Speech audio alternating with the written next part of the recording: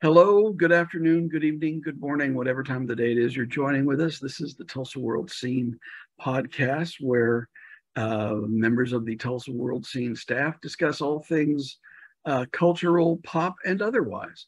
I'm joined by my friend and colleague, Jimmy Trammell. The lovely and talented Grace Wood is, as we say in the journalism business, on assignment. So she won't be joining us today. But it hasn't been a good week in the pop cultural world. There was the death last week of Nichelle Nichols, who was the Lieutenant Uhura on Star Trek, and then more recently there was the death of Olivia Newton-John. So two people that no doubt you and I had crushes on at one time or another. If yeah. Now, I think you said you were going to be working on something about Nichelle Nichols, but that's not coming up this week. There's a local angle as far as Nichelle Nichols goes, and I'm going to explore that, but we won't do that until next week. And it's a really neat story, her local angle. Okay. But what was your introduction to Olivia Newton-John? If Not For You, which I think was her first big American hit. It wasn't a huge hit, but it was her first, I think it was her first charting single in America, that I was imagining myself as a guitarist at the time, and it had a slide guitar lick in it that I thought was really neat. And then my sister brought home, I think it was her second album, and I can can see the cover vividly, so I you know, those piercing blue eyes out of that cover just kind of go like, she's looking right at you, in my young and callow mind. But isn't she the celebrity that no one dislikes? I mean, typically there'll be somebody that dislikes somebody else, but have you ever heard anybody say a bad word about Olivia Newton-John ever? No, I haven't. I mean, even even when people weren't enamored of the project she was in, they always singled her out for praise. And you're right, in all of the things I've seen subsequently, of course, you know, when someone passes away, you know, their saintly side is always sure, highlighted more than in any other aspect of their character. But no, I don't think anybody had a bad word to say about her. And so good luck calling up her discography of singles and picking only 4 songs for her Rushmore of singles. I mean, I didn't prepare for this, or I'm not hitting you with a cold. I'm just saying, good luck finding these 4 songs are far better than the rest, because her body of work is pretty significant and good. It's pretty, yeah, and I Honestly Love You would have to be on that. Oh, I thought you were talking to me, but yeah, go ahead. Well, I do, but in a different sort of way. The song "I Honestly Love You" would probably be at the top of that. The Turn Up the Radio song is the one with Travolta. You're the one that I want, from Grease. I mean, if you can have that in your car radio and not turn it up, there's something wrong with you. Although that song usually makes me laugh, if only for Travolta has a way of punctuating every phrase with this kind of yelp, you know. And I always that always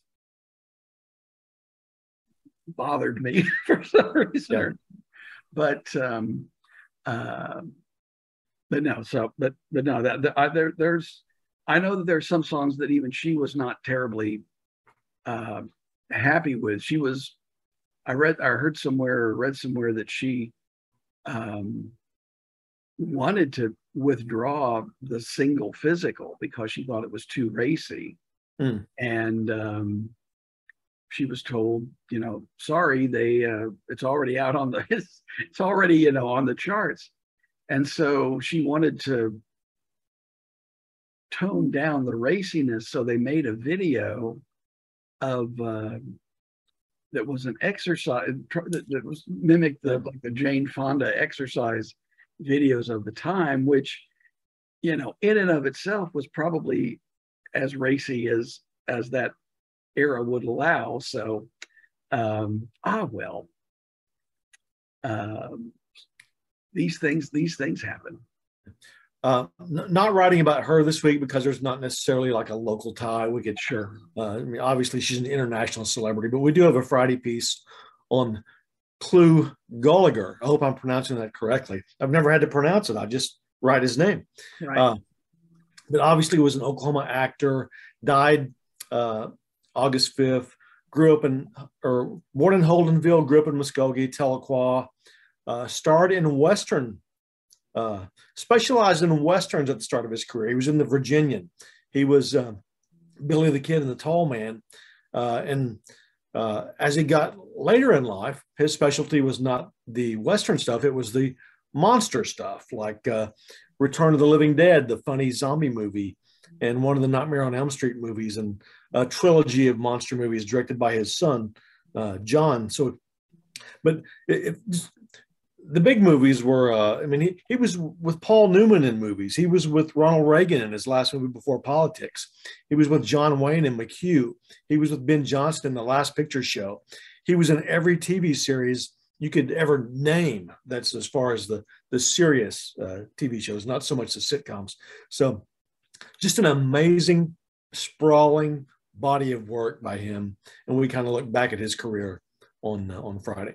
He was kind of almost the definition of the journeyman actor. I mean,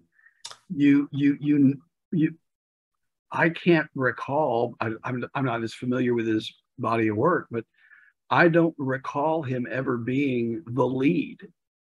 That it being a film starring Clu Gulager. He was always, down in the credits, but that didn't mean that he wasn't good at what he did. He was able to do a lot of, And it's worth noting that he was in The Last Picture Show, and his for real Last Picture Show was Once Upon a Time in Hollywood when he was 91 years old. Longtime friends with Quentin Tarantino.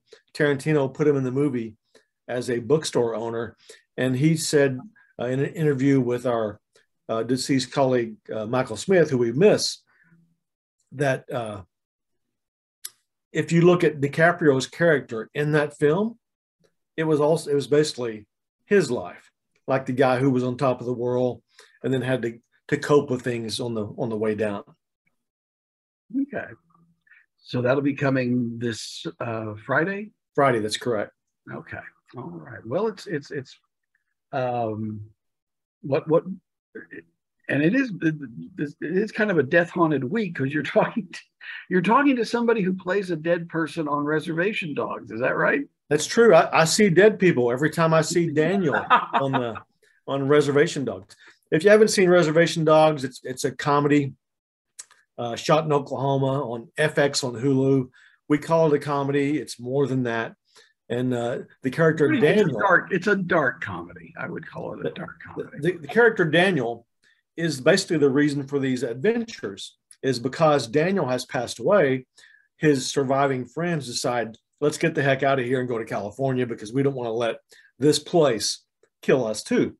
But Daniel, even though he's passed away, appears in flashbacks and helps Reservation Dogs, talks about serious topics like suicide and how do you cope with grief when you lose your friends and that sort of thing. The two newest episodes, the one that debuted today, August 10th, and the one coming up August 17th, are to me more serious than, well, there was an episode last year when I discovered his body that was very serious, but these two newest episodes are very serious also, but also, I said last week, very uplifting. But we get to know Dalton Kramer, who plays Daniel in our Sunday story, and he is, by coincidence, a Seminole from Seminole. Okay, all right. Well, it's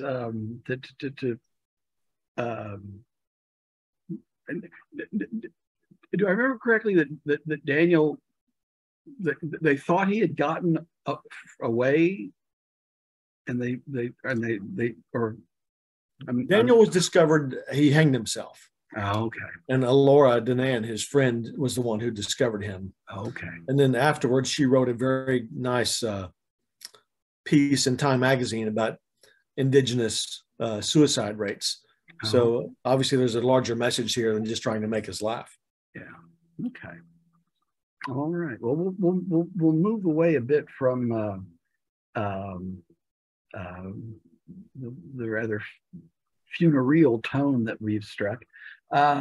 We will have on Sunday a story about the Signature Symphony starting its first season with its new artistic director, Scott Seaton. It's only going to be 4 concerts, partly because of there just not being a great deal of time between his being announced as the new artistic director and having to put together a season. But the easiest way to describe it is that there are 2 classical concerts and there are 2 pops concerts, but those definitions get a little hazy. For example, the first concert is called Rachmaninoff and the Dance Floor, and it features music by Rachmaninoff and other well-known composers, but it also features music by an American composer named Mason Bates, who started out as a DJ in clubs and is now incorporating the electronic music of that with orchestral music. Scott Seaton, the orchestra's new artistic director, says that he came across his music about 10 years ago and has been enthralled ever since. So it's going to be, you're going to get your Rachmaninoff, but you're also going to get some electronica as well, under the guise of a quote classical concert. So it's gonna be an interesting season, and we'll have all the details coming up on Sunday. If you are into food, we recommend Mr. Kim's, which is a new restaurant in the downtown area. It's a Korean-inspired steakhouse, sort of. They offer what is called an omakase, which is a Japanese word meaning I put my trust in you, and that's the tasting menu. It's $75 a person, and it's a lot of food. It's a lot of very good food. And it's also interactive because if you'd like, you can cook it yourself on the grill in the center of your table, or the staff will do it for you. But it's a fascinating experience. The food was very good, and it's worth checking out. And another thing that we will be dealing with in the next week is the latest in a local chain of healthy restaurants. It's called Acai, which is spelled H-A-A-H, and then Sai, S-I-G-H, and then E, which is how you pronounce the word A-C-A-I, which is one of the superfoods that everybody is doing. And this is the 5th location they've opened. It's down across the street from the church studio on Trenton. And they offer smoothie drinks. They offer bowls filled with granola and fruit and all kinds of stuff. And we'll be talking about them in the coming week. So, you know what? You have a question? I had an encounter there. I'm going to name drop here. Okay. I had reason to be in a vehicle with Danny O'Connor from the Outsiders House Museum and Scott Kahn, the actor who was in town to film a John Schwab movie that he wrote. And as they were driving around looking at Outsiders locations, here's Circle Cinema, here's the Admiral Twin, so on and so forth. Scott Kahn says, let's try that place. And that's where he went, is where you just talked about. And I had one of those bowls, and I said, what do you have with coconut? And they made me one, and it was very good. It's good stuff. And this is apparently it's a couple from Florida who brought this idea to Tulsa, and we'll have all the details. It has been a slightly more somber edition than usual, although I must say, Jimmy, the picture over your left shoulder, I think, blinked sometime during the anyway. Eddie? It may be so. I'm not sure. We got Eddie Sutton here, and we got Andy Travis from WKRP over here. So it's the one next to Eddie Sutton that kind of looks like Joaquin Phoenix from Joker. Oh, that's what's his name? Mark Ruffalo, the Hulk. Okay. All right. Just looked like it blinked once, but that just is me. I'll blame gamma rays. You might want to turn that one to the wall. Anyway. Okay. Well, that's probably enough time that we have wasted for all parties concerned. I want to thank you all for sticking with us to the end, and we will gladly see you later. Behave.